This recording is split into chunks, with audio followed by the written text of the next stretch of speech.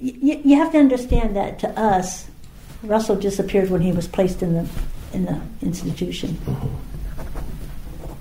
I mean, we still loved him, and like I said, we went to visit him.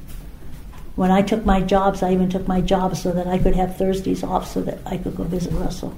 I know that the day he walked away, they called my mother and told my mother that he had walked away. And Russell a lot of times would walk down into Massillon and get a pop or something. He'd just tell the people at a store. He was from Massillon State Hospital. He'd like a pop, and then they call Massillon State Hospital and tell them that he was there. And he did that quite often. And they would call, and then they'd go down, pick him up, and take him back. He'd get his pop in between time.